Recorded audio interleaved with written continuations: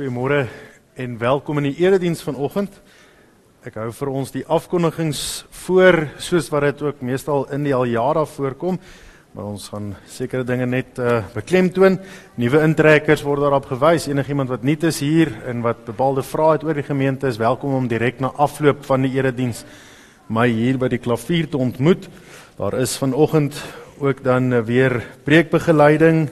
Daar is geleentheid daar direk na die skriflesing gaan ons saam sing en tydens die samesang kan die kinders uitbeweeg daarvoor in die saal. Dan kollekte is vanoggend soos altyd onder die diens vir barmhartigheid en die deurkollekte vir die Franse media bediening. Bybelstudie, gemeente Bybelstudie DV donderdagoggend om 9:00 in die kerkgebou en die vroegvolgelinge om 6:00 Vrydagoggend weer. Die seniorskeier vanoggend saam ook na afloop van die erediens hier op die stoep en dan toen Klaas sê die Bybelfees is in volle swang, ons het dit nou verskeie keer al afgekondig, maar alles is nog nie beheer. Vanoggend is dit dan ook die muntlegging wat daarvoor plaasvind, soos julle sekerlik sou sien, ons kinders wat daarbey betrokke is. Dan vergaderings hierdie week, kerkraadstafel, woensdag aand is die ouderlinge en donderdag aand die diakens. Dan verder die duetfees ook geruime tyd al afgekondig. Klaas sê gewoonlik staan hy op die stoep en gee inligting rondom die kaartjies, maar vanoggend wil hy dit bietjie meer interessant maak. Julle moet hom soek en as julle hom kry, dan kan julle bespreek by hom. maar julle is meer as welkom om as julle hom raakloop om nog navraag te doen daaroor. Dit is dan al ons algemene afkondigings wat ons meelewing betref. Sê ons in besonder vanoggend hartlik welkom vir al die familie en vriende. Nou weet ek nie waar's Erik en Marika sit hulle nie. Kyk ek verkeerde kant toe. In die moederskamer. Ek wou sê, daar sit hulle. Vir hulle en hulle familie, hulle hou vanoggend hulle dogtertjie ten doop. Ons is ook dankbaar met almal wat saam met hulle hierdie geleentheid mag meemaak. Dan verjaarsdag sê ons baie hartlik geluk aan Suster Trudy van Vliet van S78 wat hier vir die 24 Augustus haar 87ste verjaarsdag vier en broeder Nick Venter van N17 die 25 Augustus sy 81ste verjaarsdag. Hy was onlangs ook siek in die hospitaal, maar is ontslaan. Ons dink ook nog in besonder aan hom in die herstel. Ons gaan ook Psalm 134 sing. Selfde reëling as altyd, as ek begin met die erediens, val my in die rede met die orgel asseblief. En ons sê ook hartlik geluk aan almal anderste wat verjaar hierdie week. Verder onder ons meerlewing het broeder Basie van der Merwe hierdie week 'n beroerte gehad. Hy is opgeneem in die hospitaal. Dit gaan heelwat beter al waar ons baie dankbaar is en die moontlikheid is goed dat hy wel vandag ontslaan gaan word. Dink ook aan hulle in ons gebede. Dan verlede Sondag is Suster Betty Verster oorlede. Ons het dit toe lang nie verlede Sondag bekend gemaak het nie, omdat dit eers Sondag plaasgevind het. Die begrafnis was alreeds Vrydag gewees. Ons dink ook aan haar familie en almal geliefdes met hierdie meelewing. Direk na die voordat ons sing, gaan ons eers staan in 'n gebed doen en dan gaan ons Psalm 134 sing.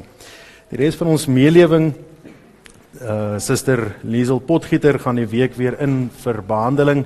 Ons dink in besonder ook aan hulle as gesin, Dominee Daniëlle, met haar gesondheid. En dan op 'n meer positiewe noot ook, en waar ons baie dankbaar is, 3 van ons lidmate het die afgelope naweek gister by die Noord-Gauteng stoeibyeenkoms deelgeneem, en Henry Elers en Marius Venter het albei silwer verwerf, en Stefan Venter het goud verwerf. Ons sê baie hartlik geluk aan hierdie 3 lidmate, wat die verskil tussen 'n kwart Nelson en 'n borsbreker ken. As iemand wil weet, gaan vra hulle gerus. Dit in al ons afkondigings. Daar's een afkondiging wat nie 'n amptelike afkondiging is nie, maar Tannie Tina Knox is vanoggend in die erediens vir die eerste keer in 5 maande na ook 'n lang siektyd. Tannie Tina is een van ons oudste lidmate, 91 hierdie jaar. Ons is so dankbaar om Tannie vanoggend ook hier by ons in die middag ook weer te mag hê. Kom ons staan in meelewing saam met Tannie Betty Verster se afsterwe. Ons bid saam en daarna gaan ons die seënbede ook sing. Dus u kan gerus staan.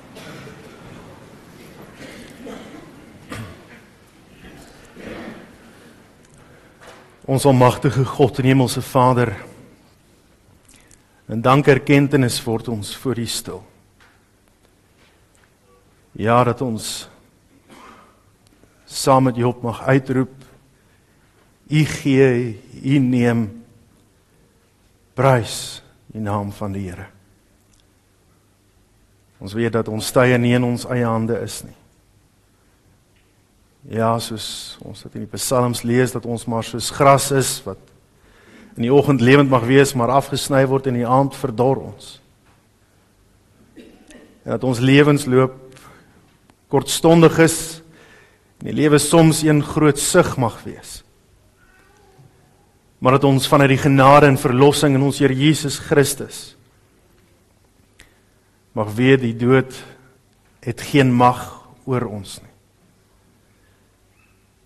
Dat ons in afwagting, hoop en vertroue in U mag weet dat die dood bloot 'n deurgaan is waar U die verganklike ruil vir die onverganklike. En daarvoor dank ons U dat ons, wanneer ons so afskeid neem, en afskeid geneem het van 'n lidmaat, dat ons dit ook mag doen met hierdie wete, dat ons alleen op U getrouheid mag beroep.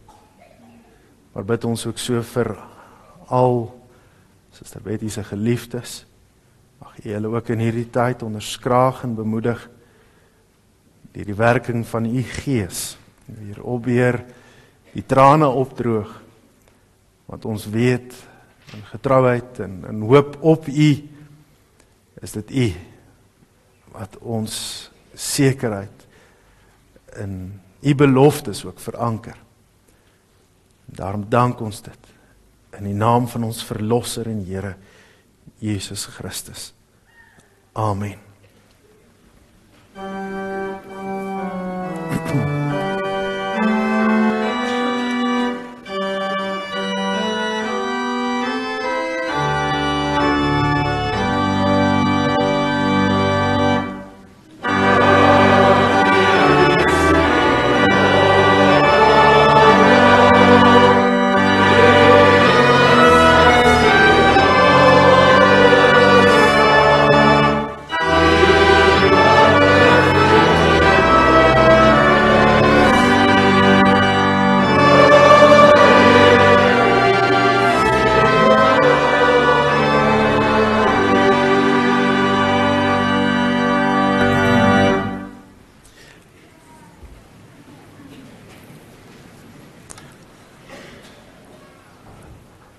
Ons hulp is in die naam van die Here, wat hemel en aarde gemaak het, wat trou bly tot in alle ewigheid, en die werke van sy hande nooit laat vaar nie.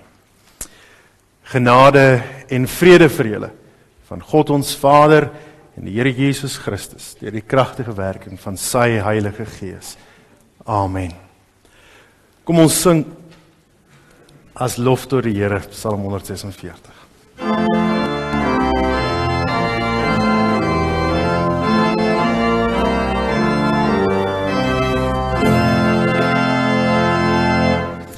Prys die Heer met blye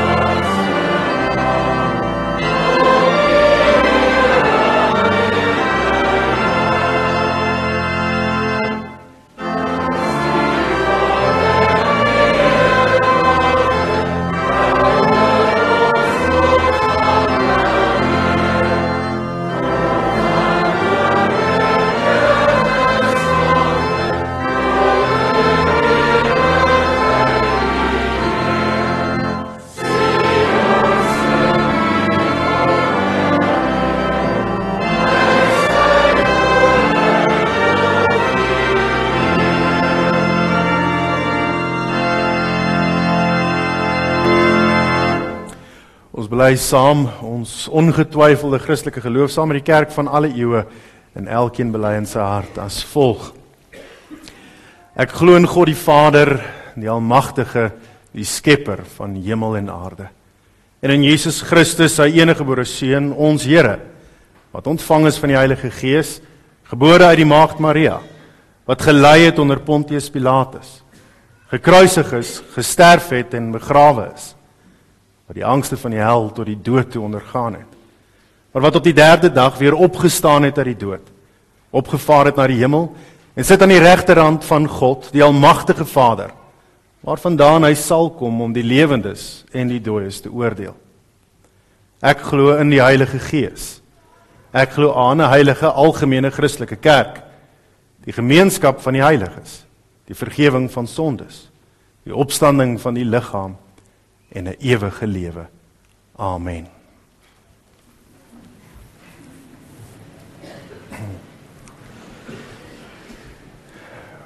Met ons harte verhef tot die Here in lofsang en belydenis van wie hy is en wat hy doen, hoe hy homself aan ons openbaar, luister ons ook met geopende ore na die wet van die Here, waarin hy die morele wet vir ons opsom, soos ons dit het aan die hand van Exodus 20. Toe het God al hierdie woorde gespreek. Ek is die Here jou God wat jou uit Egipte land uit die plek van slawerny uitgelei het. Jy mag naas my nie ander gode hê nie. Jy mag nie vir jou 'n gesneede beeld maak nie. Enige afbeelding van wat in die hemelruim daarbo of die aarde hieronder of in die water onder die aarde is nie. Jy mag nie voor hulle in aanbidding buig nie. En jy mag hulle nie dien nie. Want ek, die Here jou God, is 'n besitlike God, wat kinders laat boet vir die sondeskuld van ouers, selfs die 3de en 4de geslag van hulle wat my verwerp, maar troue liefde bewys aan duisende, aan hulle wat my liefhet en my gebooie nakom. Jy mag die naam van die Here jou God nie misbruik nie, want die Here sal hulle wat sy naam misbruik nie ongestraf laat nie. Gedenk die Sabbatdag deur dit heilig te hou. 6 dae moet jy werk en alles doen wat jy moet, maar die 7de dag is 'n Sabbat ter ere van die Here jou God. Jy mag geen werk doen nie. Jy en jou seun en jou dogter, jou slaaf en jou slavin, jou diere en jou vreemdeling wat by jou is nie. Want in 6 dae het die Here die hemel en die aarde en die see gemaak en alles wat daarin is, maar op die 7de dag het hy gerus. Daarom het die Here die Sabbatdag geseën en dit geheilig. Behandel jou vader en jou moeder met eerbied, sodat jy lang kan leef op die grond wat die Here jou God vir jou gaan gee. Jy mag nie moord pleeg nie, jy mag nie egbreek pleeg nie, jy mag nie steel nie, jy mag nie vals getuig teen jou naaste nie, jy mag nie jou naaste se huis begeer nie, jy mag nie jou naaste se vrou begeer nie, ook nie sy slawe en slavinne, sy beeste en donkies nie, enige iets wat aan jou naaste behoort nie. In antwoord op die wet van die Here sing ons saam Psalm 66, sing daarvan verse 1, 2 en 6. Oh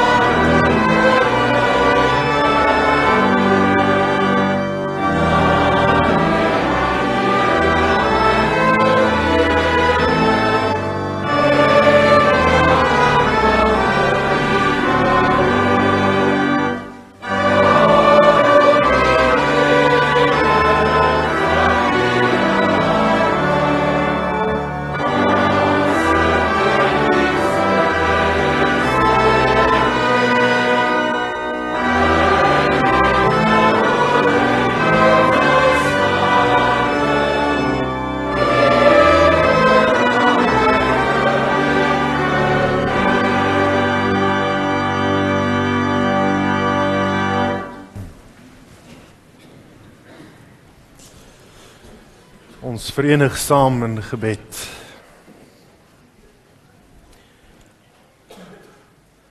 Ons almagtige God en Hemelse Vader, in dankerkentenis word ons voor U stil. Dankbaarheid dat ons na die aanhoor van U wet selfs 'n danklied mag sing. U mag lof en prys vir die genade wat U aan ons openbaar in ons Here Jesus Christus. Dat ons met jubel en blydskap oor ons sonde mag sing. Dat U dit van ons verwyder het, so ver soos die ooste verwyder is van die weste. Ja, dat dit U is wat ons weer kom skoner, witter was as sneeu. Ja, dat U ons gebede verhoor en om Christus wil genadiglik aansien. Daarom dank ons dat ons vanuit hierdie belydenis vanoggend ook so as geloofsgemeenskap weer hier verenig mag wees. U heilige priesterdom, die gemeenskap van die heiliges, soos U ons hier vergader. Dat ons U naam mag aanroep en mag weet, U hoor elke woord, dat ons sing en dat ons tot U bid. Maar meer nog, dit wat ons met versigtiging nie tot woorde kan bring nie. Dat elke verborge gedagte by ons nie vir U verborge is nie.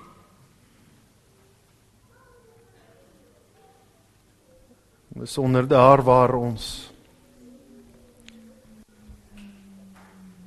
in al ons lewensomstandighede herinner word aan swakke menslikheid, siekte en teëspoed en sonde, dat dit U is wat ons na liggaam en siel verkoop en versterk. Dat ons in al ons omstandighede ons tot U mag wend, op U mag hoop, op U mag vertrou. En besonder dan ook so in dankbaarheid. Ons as geloofsgemeenskap ook van herstel mag getuig, van lewensjare wat U toevoeg, van U seënende hand, wat in alle omstandighede oor ons uitgestrek bly.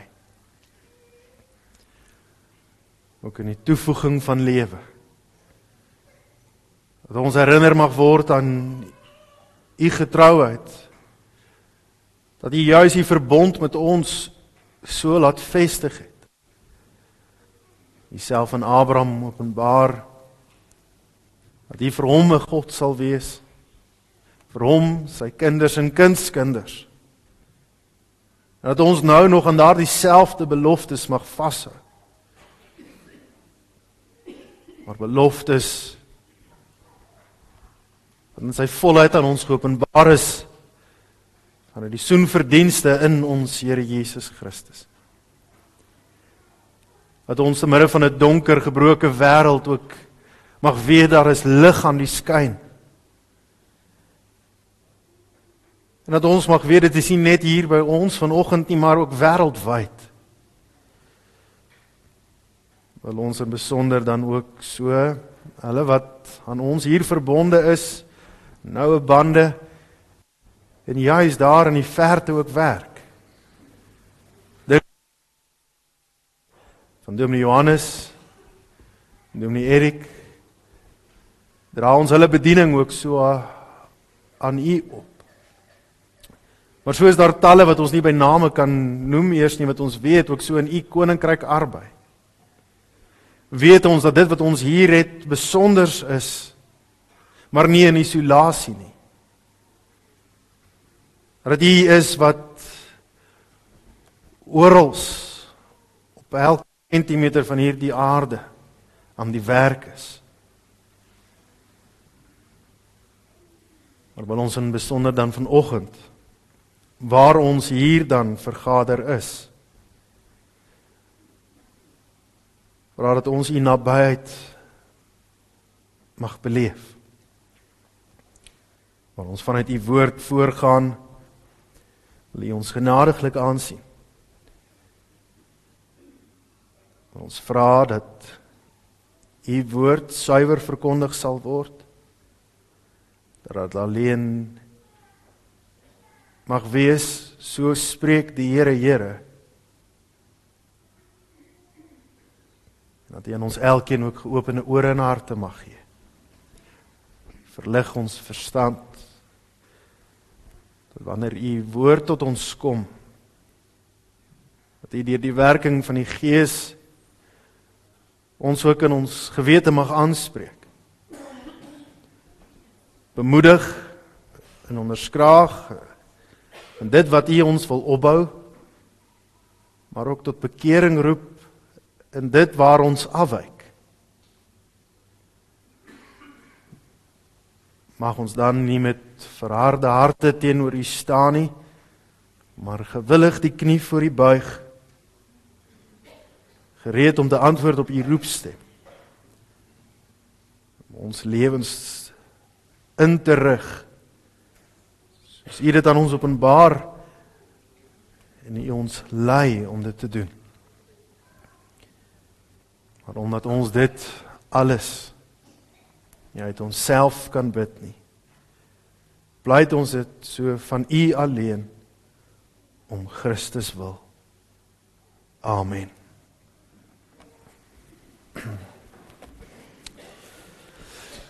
Geliefde gemeente van ons Here Jesus Christus, die woord van God kom vanoggend tot ons vanuit Efesiërs hoofstuk 2, en ons gaan daarvan saam lees vers 11 tot en met vers 22. Geliefde gemeente, gee ag op die aanhoor van die woord van God. Daarom onthou dat julle destyds volgens julle sondige aard heidene was. Julle word onbesnedenis genoem deur diegene wat besnedenis genoem word. Al is dit bloot liggaamlik deur hande verrig. Onthou dat julle in daardie tyd sonder Christus was, uitgesluit van die burgerskap van Israel en vreemdelinge ten opsigte van die verbondsbeloftes, sonder hoop en sonder God in die wêreld. Maar nou, in Christus Jesus het julle wat destyds ver weg was, naby gekom deur die bloed van Christus. Hy is immers ons vrede, hy wat albei een gemaak het, en die middelmuur van skeiding, die vyandskap, deur sy liggaam afgebreek het. Hy het die wet met sy eise en reëls tot niet gemaak, sodat hy deur vrede te maak in homself die twee tot een nuwe mens kon skep. En sodat hy albei in een liggaam met God kon versoen deur die kruis, terwyl hy daaraan die vyandskap vernietig het. En hy het vrede as goeie boodskap aan julle kom verkondig, aan julle wat ver was, en ook vrede aan diegene wat naby was. Want deur hom het ons albei toegang tot die Vader deur een Gees. So is julle dan nie meer vreemdelinge en bywoners nie, maar julle is medeburgers van die heiliges en lede van die huisgesin van God, gebou op die fundament van die apostels en profete, met Christus Jesus self as hoeksteen. In hom verrys die hele gebou, goed saamgevoeg, tot 'n heilige tempel in die Here. In hom word julle ook saam opgebou tot woonplek van God deur die Gees. Tot sover uit die woord van die Here. As deel van ons woordverkondiging sing ons saam Psalm 118, sing daarvan verse 10, 11 en 12.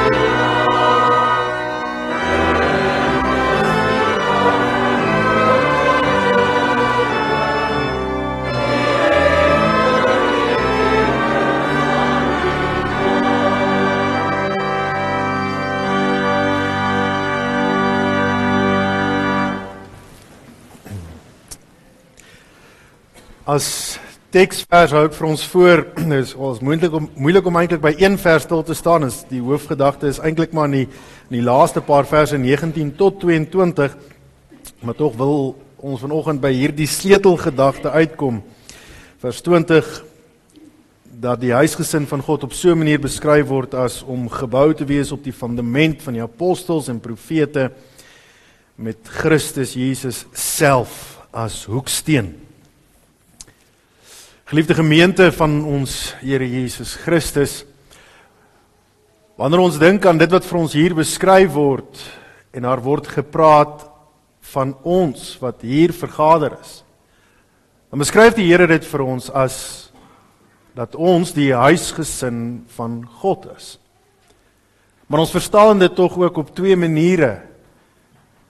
Ons verstaan dit as die gemeente wat hier plaaslik vergader is, maar ons verstaan dit ook in die breë as die universele kerk van God. Dat daar talle mense is wêreldwyd, onder verskillende volke, tale en nasies, wat gelyktydig deel het van dit waaraan ons hier deel het. En terwyl ons daaraan dink ons ook dat daar verskillende karaktereienskappe aan hierdie twee verskillende maniere is om te praat van die kerk. Nou, alhoewel ons binne die terme van die universele kerk op 'n breër vlak daarna kyk, is dit wat ons hier veronderstel baie meer intiem. Die sleutelbeginsels wat ons in hierdie intimiteit wil beskryf, moet ook bepalend wees vir die kerk in sy geheel, maar tog is dit vir ons onmoontlik om na hierdie verskillende beginsels te kyk en ook die toepassing daaraan te begryp. En daarom, wanneer ons gaan kyk vanoggend juis van dit hierdie teks, wil ons dit vanuit die plaaslike verstaan en besonder ook benader. Wil ons dink aan die baie spesifieke beskrywing, soos wat die Here dit ook hierin vir ons gee, as huisgesin van God. Nou die oomblik as ons die woord huisgesin hoor, dan kan ons nie anders as om te dink aan dit wat persoonlik en intiem is nie. Dit is nie iets wat daar ver is nie, maar juis dit wat naby is. En so hoor ons hoe die apostel dit vir ons verduidelik, hoe God dit ook aan hom openbaar, ten opsigte van dit wat eers ver was, maar nou naby. En hy beskryf dit as die heidene, hulle wat nie tradisionele Jode is, wat vanweë genealogie vanuit Abraham voortspruit nie, maar dat hulle ook hier die geleentheid daartoe het om deel te word van dit. So gelyktydig het ons hier die twee komponente. Hoor ons dat dit iets groters en weiers is, iets wat alle gelowiges insluit, maar in besonder vir die gemeente die absolute intimiteit waarop ons moet toespits. En wanneer die Here dit dan beskryf en hy sê dat hierdie huisgesin bepaalde karaktereienskappe het, dan hoor ons die vertrekpunt juis in dit wat ons vanoggend dan as teksvers voorhou. Ons hoor dat dit beskryf word as iets wat gebou word op die fundament van dit wat plaasgevind het vanuit die verkondiging van God se woord, vanuit die profete en die apostels. En ons dink daarin tweeledig, heel eerstens aan die beginsel, dit wat God aan sy profete geopenbaar het en wat hulle dan voorgehou het, maar ook aan die werk wat hulle gedoen het. Profete in die Ou Testament en apostels in die Nuwe Testament. Maar die sleutelgedagte wat hierin vir ons geopenbaar word is, dat dit gaan oor die waarheid wat daaraan verbonde moet wees. Dat daar sekere dinge is wat vir ons ononderhandelbaar moet wees. Beginsels waarvan ons nie kan afwyk nie. Karaktereienskappe wat jou deel maak van daardie huisgesin al dan nie. Nou vir 'n oomblik kan ons dan eers weer die tree teruggee na dit wat ons oor die algemeen beskryf as 'n huisgesin. Nou in die norm, as ons dink oor 'n huisgesin, dan is daar bepaalde karaktereienskappe wat dit gewoonlik sal definieer. Nou, ons moet erken dat daar is soms uitsonderings op die reël, maar in die algemeen, in die beginsel van daardie begrip, is daar opgesluit dat dit gewoonlik mense sal wees wat dieselfde van het. Mense wat dieselfde taal praat. Mense wat bepaalde genetiese merkers het wat maak dat hulle in die breë trekke erkenbaar is, of vergelykend erkenbaar is dat hulle aan dieselfde huisgesin behoort. Ons kry dan ook natuurlik in 'n gebroke wêreld huisgesinne wat anders saamgestel word. Maar tog is daar die beeld wat ons Here hier vir ons gee ook baie mooi toepaslik van dit. Dat selfs 'n huisgesin wat nie op die normale manier saamgevoeg is nie, ook hierdie intimiteit mag beleef en ervaar. Want dit is nie dieselfde van of dieselfde velkleur of dieselfde taal noodwendig wat intimiteit vestig nie. Maar eerder die beginsels, die fondasie, die grondlegging. Want daardie grondlegging, daardie fondasie loop dan uit op dit wat beskryf word vanuit ons Here Jesus Christus wat self ook die hoeksteen daarvan is. Nou, vanuit die antieke verskillende boustyle is daar verskillende maniere om ook te dink aan die hoeksteen. Maar die mees fundamentele vir die hoeksteen vanuit dit wat ons hier het, is dat die hoeksteen vir ons die vertrekpunt aandui. Die hoeksteen is dit wat bepalend is vir die res van die gebou. Dat is die hoeksteen, die verkeerde steen is wat gekies is met die verkeerde karaktereienskappe, met 'n bepaalde prentjie in jou kop, dan gaan hy op 'n ander plek eindig. Jy kan in jou kop dink dat ek 'n gebou gaan bou met wat reghoekig of vierkantig is, wat van oos na wes gaan loop, sy mure en van noord na suid, maar as die hoeksteen verkeerd neergelê was, dan sou daardie huis nie hierdie karaktereienskappe openbaar het nie. En hierin hoor ons, as ons dit vir ons beskryf word, dat ons Here Jesus Christus die hoeksteen is. Dat die vertrekpunt van hierdie gebou deur hom bepaal word. En in hierdie opsig het ek gesukkel om 'n mooi Afrikaanse woord te kry. In Engels praat hulle van 'n mold. In Afrikaans kan ons seker 'n vormdrukker gebruik, of dalk meer algemene taal, vir die wat nog in die kombuisdoenig is, 'n koekiedrukker. Dat as daardie deeg uitgerol is, en die koekiedrukker word op daardie deeg gepers, dan vorm dit elkeen van daardie stukkies deeg op presies dieselfde manier. En dit wat hier vir ons beskryf word, in 'n sekere sin, is dat ons Here Jesus Christus die vormdrukker is, vanuit die vertrekpunt van die hoeksteen, vir ons om deel te kan wees aan hierdie huisgesin. Dat die hoeksteen bepalend gaan wees vir hoe die ander stene gaan lyk. En die bepaling van hoe daardie stene lyk, is nie iets wat deur elke steen self bepaal word nie, maar die hoeksteen of die vormdrukker. Dat dit Christus Jesus is wat bepalend is vir hoe ons as boustene gaan lyk, wat tot daardie hoeksteen bygevoeg gaan word. En hierdie boustene, hierdie mure wat veronderstel word dan in 1 Petrus hoofstuk 2 vers 5 vir ons uitgedruk, om nie dooie stene te wees nie, maar lewendige stene. Stene wat toegevoeg word tot hierdie bepaalde bouwerk op 'n baie spesifieke fondament, 'n baie spesifieke vertrekpunt, omdat dit 'n baie spesifieke doel het. En die doel word vir ons beskryf, as dit sê, want hierdie tempel moet opgebou en verrys tot 'n heilige tempel tot eer van God. En wanneer ons hierdie verskillende gedagtes rondom hierdie huisgesin hoor, dan plaas dit die gelowige op 'n baie spesifieke plek in ons denke en ons deelname aan hierdie huis. Dan hoor ons dat ons ook soos dit baie keer in die ou dae gewerk het met stene wat uitgekap was uit sandsteen omdat dit maklik bewerkbaar was, en 'n steen wat nie 'n volmaakte vorm daar in die veld het nie, maar 'n steen wat die moontlike potensiaal gehad het, wat gehaal is en dan afgewerk geword is in daardie spesifieke vorm sodat dit toegevoeg kon word tot die res van die gebou.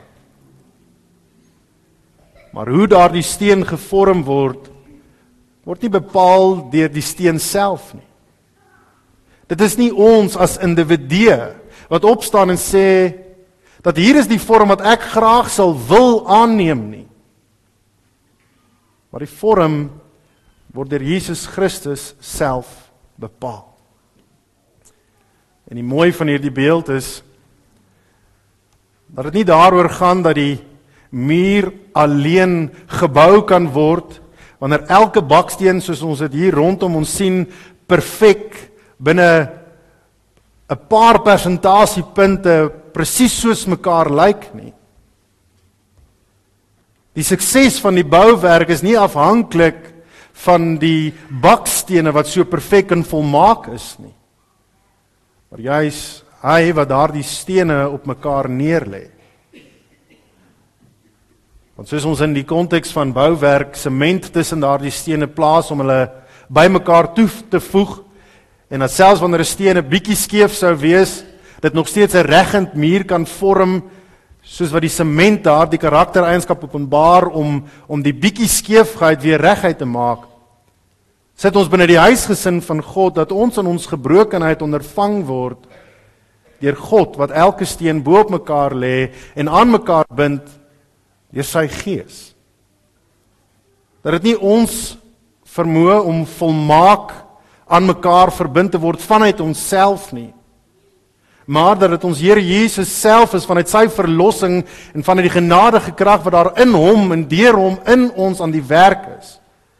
Waar hy deur sy woord en Gees aan ons openbaar.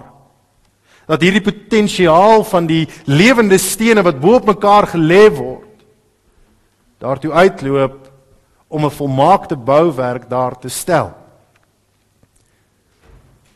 Maar geliefdes, dit gee nie aan die lewende boustene die reg om te bly lê in daardie onvolmaaktheid nie. Dis nie 'n verskoning om te mag sê, ja, so gemaak en so gelaat staan, ek is nou maar 'n skewe steen en daarom moet dit maar harder werk aan God se kant wees om my tot sy bouwerk te voeg nie. Maar dat ons aktief vanuit hierdie vorm wat vir ons aangetoon word, hierdie strewe het om gewillig meer organies tot die bouwerk gevoeg te kan word. En dis die wonderlike van die beeld of die voorbeeld, dat dit nie net 'n geestelike dimensie is van belydenis nie, maar dat ons Here Jesus Christus liggaamlik fisies om tot sy bouwerk hier op aarde kom vestig het. Dat hy onder die mens kom leef het en aan mense kom aantoon het wat dit beteken om deel te vorm van daardie bouwerk wat deel vorm van sy koninkryk. Christus het ingeskakel by mense. Christus het op 'n daaglikse basis tussen die mense geleef. Hy het kom aantoon wat dit beteken om op 'n alledaagse manier as 'n mens in die midde van mense te kom leef en sy lewe ook gewillig te kom aflê het vir sy bouwerk om verder daaruit te kon groei. En vanuit daardie vertrekpunt, geliefde gemeente, kyk ons dan na die voorbeeld van ons Here Jesus Christus. Hoe dit in die evangelies gaan ons geopenbaar word. Maar staan ons nie net stil in 'n Nuwe Testamentiese konteks nie, maar soos ons teks dit vir ons beskryf en sê die werk van die apostels en die profete. Dink ons aan die ganse geopenbaarde woord van God en die beginsels wat die Here daarin vir ons openbaar, wat dit vir ons kan beteken en moet beteken om tot die bouwerk toegevoeg te kan wees. En dit laai 'n swaar las op die gelowige. 'n Groot verantwoordelikheid. Dat ons nie maar soos 'n dooie baksteen wag tot ons gevat word en ingevoeg word en net daar lê nie. As ons reeds gesê het, lewende stene wat aktief moet deelneem aan hierdie bouproses. In die heel eerste plek is dit dan nie 'n verantwoordelikheid om vir die bakstene rondom ons te sê hoe hulle self moet skaaf om by my aan te pas nie. Maar as om 'n steen te wees wat gevorm is op dit wat ons Here Jesus Christus vir ons kom aantoon het. Om so harmonieus as moontlik toegevoeg te kan word tot die res van die bouwerk wat ons Here Jesus self dan ook aan ons veronderstel. Dat ons deur die werking van die Gees besef dat ons nooit klaar geslyp sal wees nie. Dat die louteringsproses deurgaans in ons aan die gang moet wees. Dat die hamer en die bytel doenig is aan ons. Want anderzijds dink ons aan een van die alle instrumente wat in die konteks van die Nuwe Testament gebruik word, wanneer ons Here Jesus die liggaam, die kerk universeel, maar ook plaaslik beskryf as om 'n vinger te wees. Dat wanneer daardie stene nie hoort in die bouwerk nie, in die konteks van die vinger word beskryf dat die byl al reeds teen die wortel is. En dat daar afgekap moet word, dat daar gesnoei word. En dan sit ons vanoggend ook as gemeente, as huisgesin van God by mekaar, en hoor hierdie bepaalde beginsels, die algemene beginsels rondom kerkwees, maar hoor ons het ook baie spesifiek ten opsigte van die sakramente. Waar ons vanoggend die voorreg het om die sakrament van die heilige doop te mag vier, herinner te word wat die Here daarin vir ons beloof, maar ook gelyktydig die voorbereiding wat ons het vir nagmaal die volgende Sondag. En dat hoe ons hierdie sakramente dan ook verstaan, dat dit nie iets is wat oop is en lukraak uitgedeel word aan wie ook al hier verbygaan nie, maar daarvan uit 'n gemeentekonteks bepaalde karaktereienskappe is wat veronderstel word.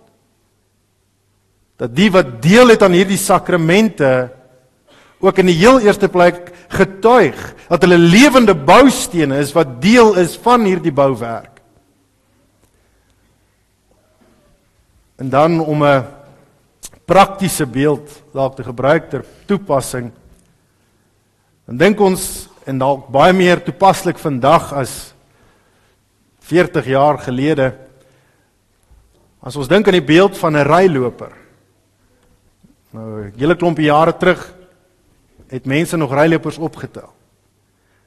Maar die vraag vir u vandag is, wie het vandag die vrymoedigheid om langs die pad te stop en iemand op te laai wat op soek is na 'n rygeleentheid?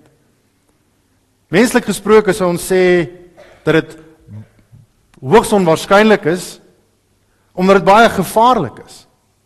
Ons kan selfs erken en sê dit is onverantwoordelik om 'n ryloper op te tel en iewers te gaan aflaai. En dis net om iemand in jou kar te vat en iewers te gaan aflaai. As ons dit dan verder beskryf, en sal jy daar dieselfde ryloper langs die pad optel en sê, nee, maar kom slaap vanaand daar by my. Jy's welkom, kom in my huis in. Hierdie beeld om juis te beskryf dat dit die onderskeid is tussen die intimiteit wat ons het binne die konteks van die huisgesin en hulle wat daar ver is. Nou weer soos ons reeds aan die begin van die prediking gesê het, is ons bedoeling nie om die universele kerk uiteen te sit nie. In daardie konteks het ons daardie verantwoordelikheid om almal wat daar ver is, maar veranker is in Christus Jesus te gaan opsoek en nader, en so ook vir die plaaslike kerk, maar binne die baie spesifieke omstandighede van die huisgesin van God, van dit wat ons hier het, wat gevestig is dit tog waarom ons bely, dat die wat die geleentheid daartoe het om hulle kinders ten doop te hou, op 'n bepaalde manier alreeds deel is van hierdie huisgesin. Dat die wat die geleentheid het om volgende naweek nagmaal te gebruik, ook aktief alreeds daarop aangetoon is en bewyse gelewer is dat daardie bome aan hulle vrugte geken word. en toegevoeg kan word tot hierdie huisgesin en daarom mag deel aan hierdie sakramente. Nou, dit is ook die praktiese uitvloeisel van dit wat die Here vir ons in hierdie beeld daarstel. Dat ons nie op een of ander manier alleen geestelik moet dink, asof die huisgesin iets is wat ons eendag alleen in die hemele sal beerwe nie. Maar dat dit wat ons nou reeds hier op aarde het, ook al reeds 'n strewe moet wees na hierdie gedagte van 'n huisgesin. Dat ons waarlik, soos broers en susters, saam deel aan bepaalde genadegawes wat die Here aan ons geskenk het. Dat wanneer ons aan die nagmaalstafel gaan aansit, dan is ons nie besig met 'n stukkie tradisie of formalisme nie. Dit is die huisgesin van God wat saamkom om 'n feesmaal te vier. Om die dood, die opstanding en die verlossing in ons Here Jesus Christus te mag gedenk. En daarvoor het ons elkeen nodig om ondersoek ook in ons eie lewens in te stel. Vanuit dit wat veronderstel word vanuit die teks en vir ons gegee word, wat beteken dit om deel te wees van hierdie huisgesin? Geliefde broer en suster, dit is nie bloot lidmaatskap via belydenisaflegging en 'n attestaat nie. Dit is nie bloot die bywoon van 'n erediens, dan en wan nie. Want dit moet ons ook as huisgesin van God reguit vir mekaar kan sê. As mens weet 'n huisgesin bestaan uit 5 of 6 lede, begin mens nie die aandete eet voordat jy nie weet dat al die lede dit bywoon nie.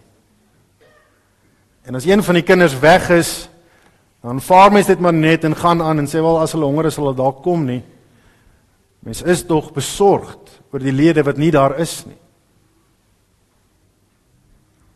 Hoe besorgd is ons oor ons broers en susters?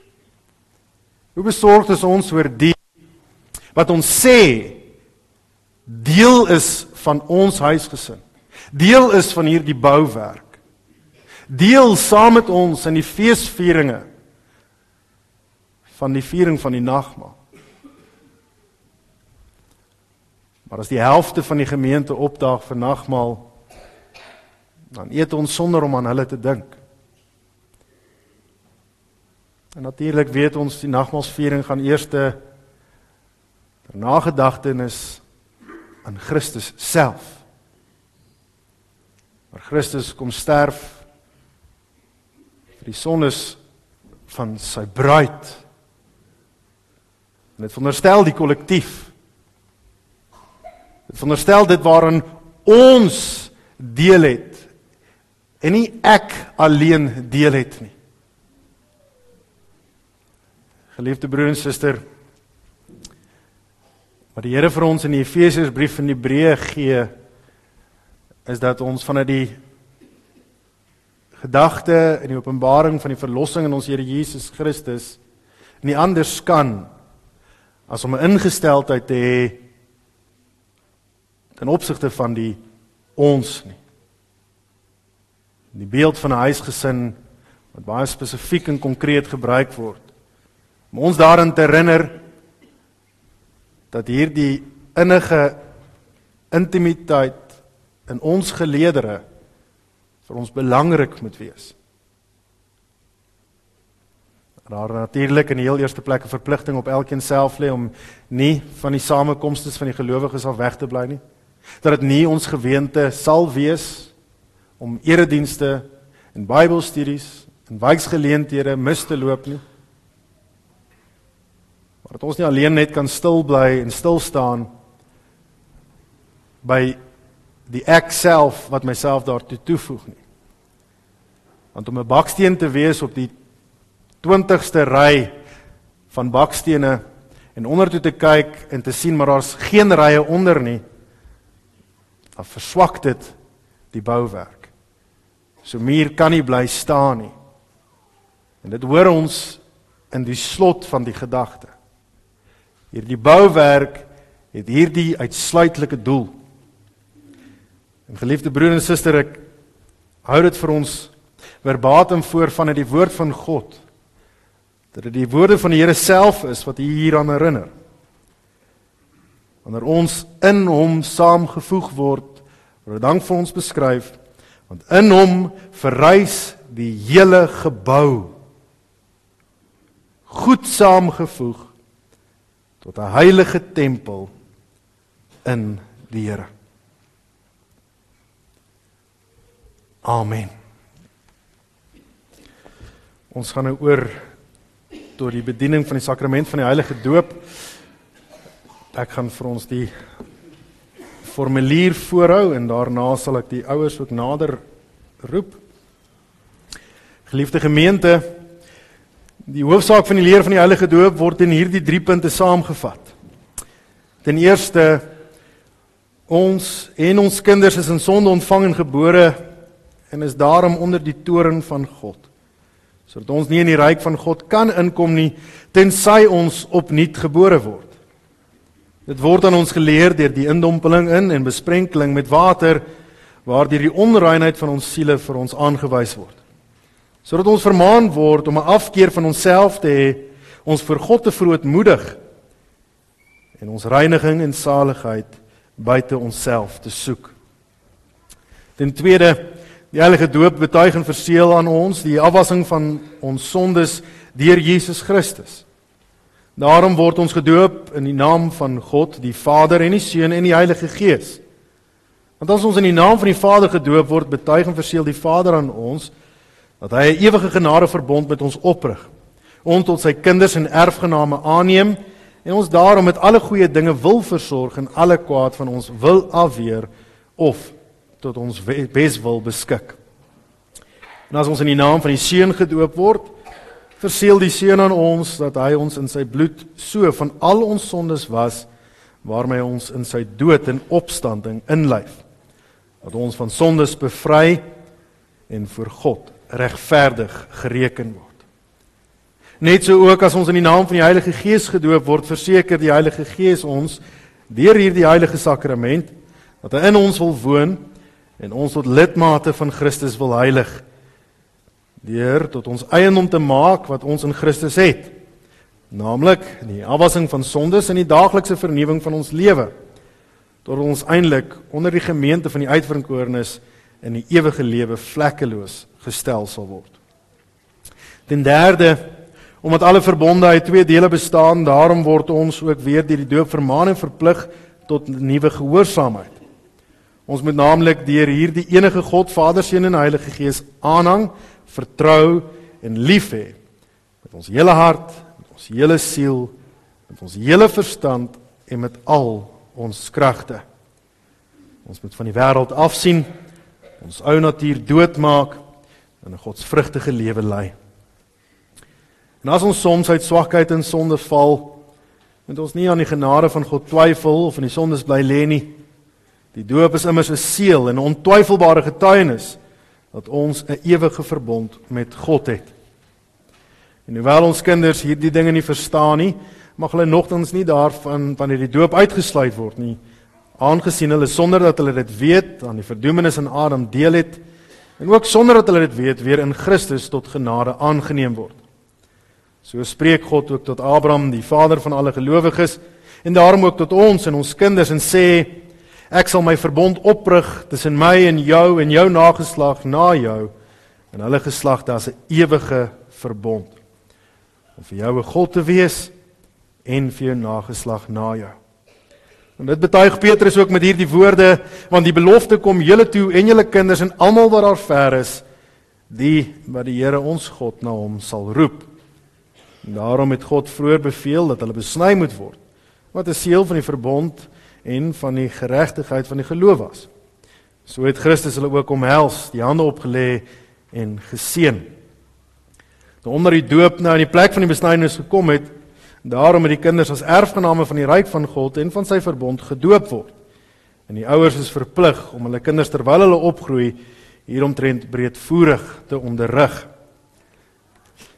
En u, geliefde gemeente, ontvang hierdie kind as deel van die verbondsvolk van God en die liggaam van Christus. Wees lief vir hierdie kindjie, bid vir haar en wees 'n voorbeeld van 'n lewe in Christus. En hierdie heilige instelling van God tot sy eer, tot ons troos en tot opbouing van die gemeente uit te voer, laat ons daarom nou sy heilige naam in gebed aanroep.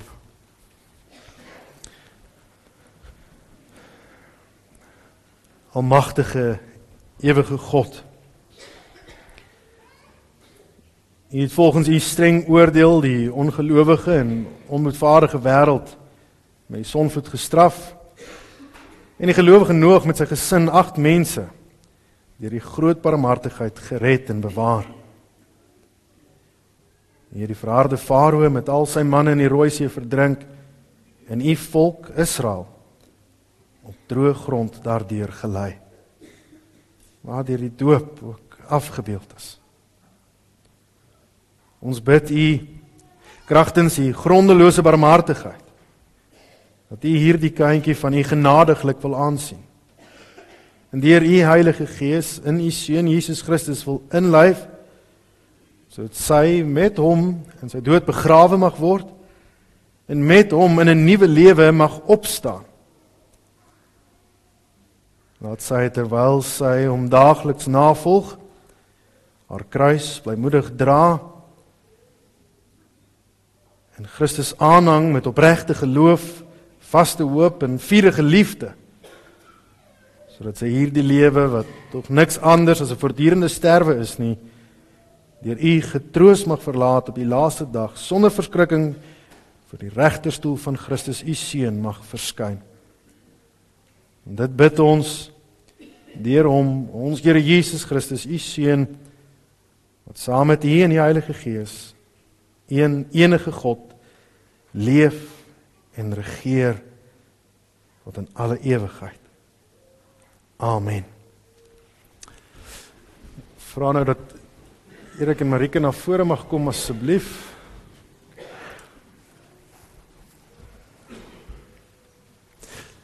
En soos ek elke keer vergeet, die jong kinders wat ook hier voor wil kom sit, is ook welkom om van nader af te kom kyk, sou hulle wou.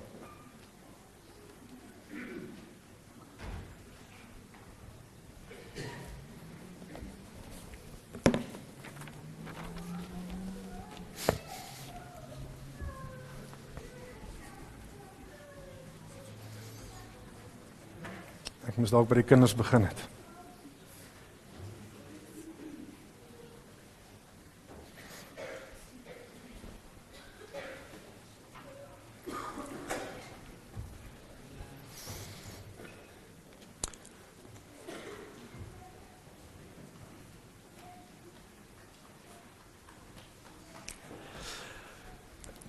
Die doopouers word gevra om dan opreg op die volgende vrae te antwoord.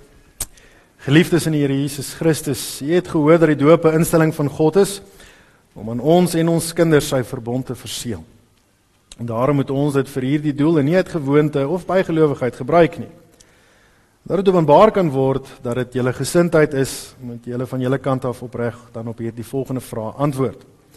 Ten eerste, hoewel ons kinders in sonde ontvang en gebore en daarom aan alle ellende aan die verdoemenis self onderworpe is, bely hulle nogtans dat hulle in Christus geheilig is en daarom as lidmate van sy gemeente behoort gedoop te word. Ten tweede, bely hulle dat die leer van die Ou en die Nuwe Testament wat in die artikels van die Christelike geloof saamgevat en in die Christelike kerk hier geleer word, die ware en volkome leer van die saligheid is.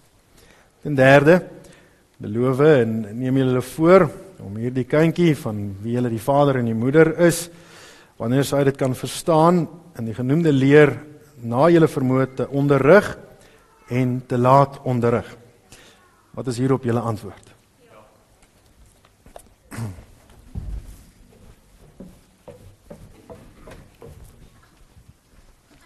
Hallo Erik, hoe gaan dit? Ons korte baba. Kan ons vra dat die doopeling nader gebring word asseblief? Here ek sê hy wil nie weer gedoop word nie. Sê net wat is haar doopname? Ellery is dat Kreur.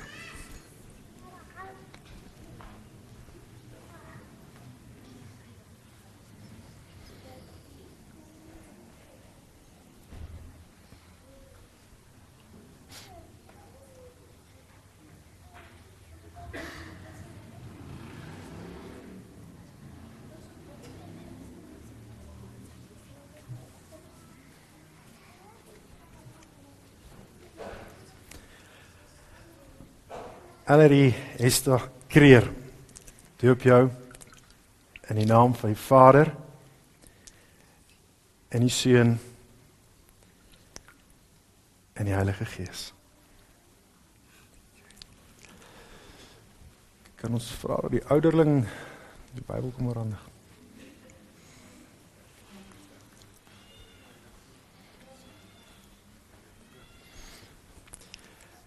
Julle kan maar net hier staan, nog en ons vir julle die seënbede sing.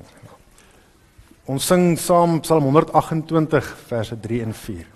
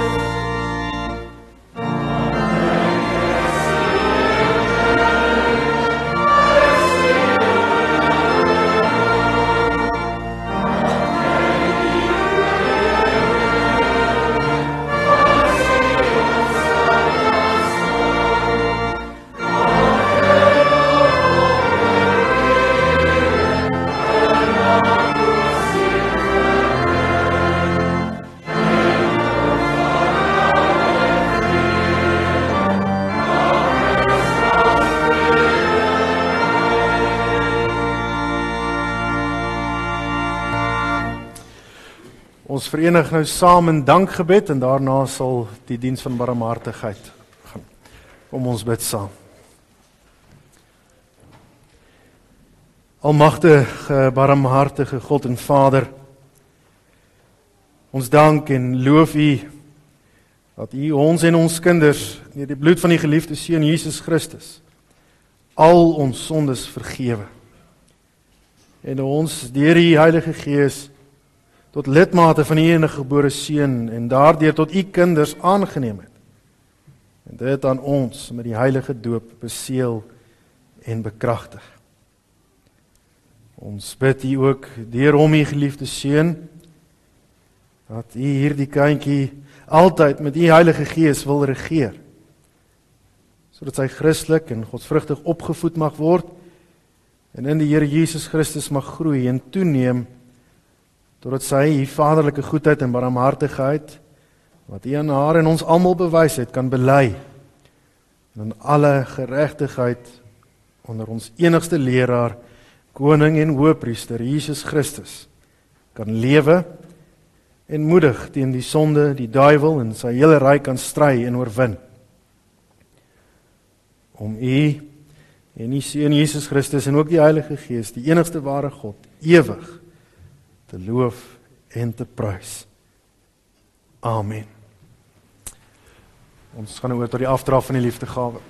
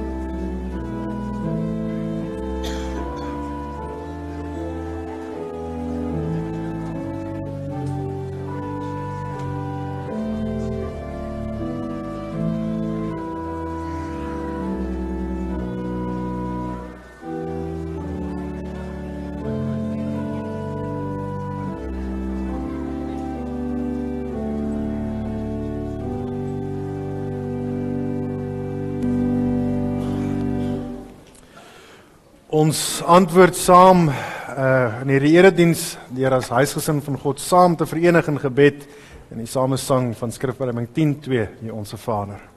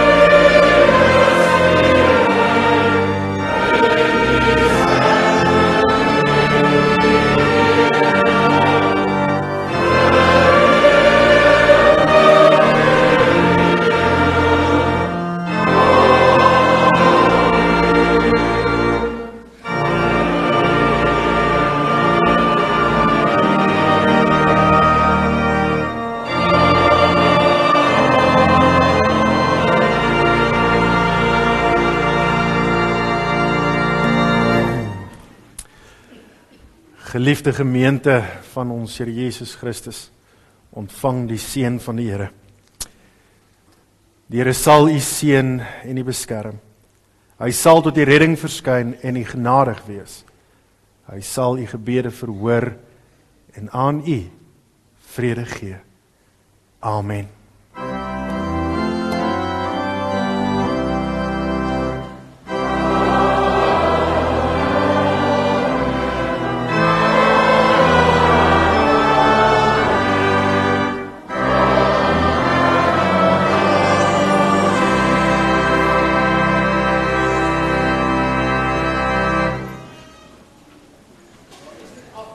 Nie, maar dit is blykbaar buite opgetel, Maria Westwood, dit is blykbaar joune.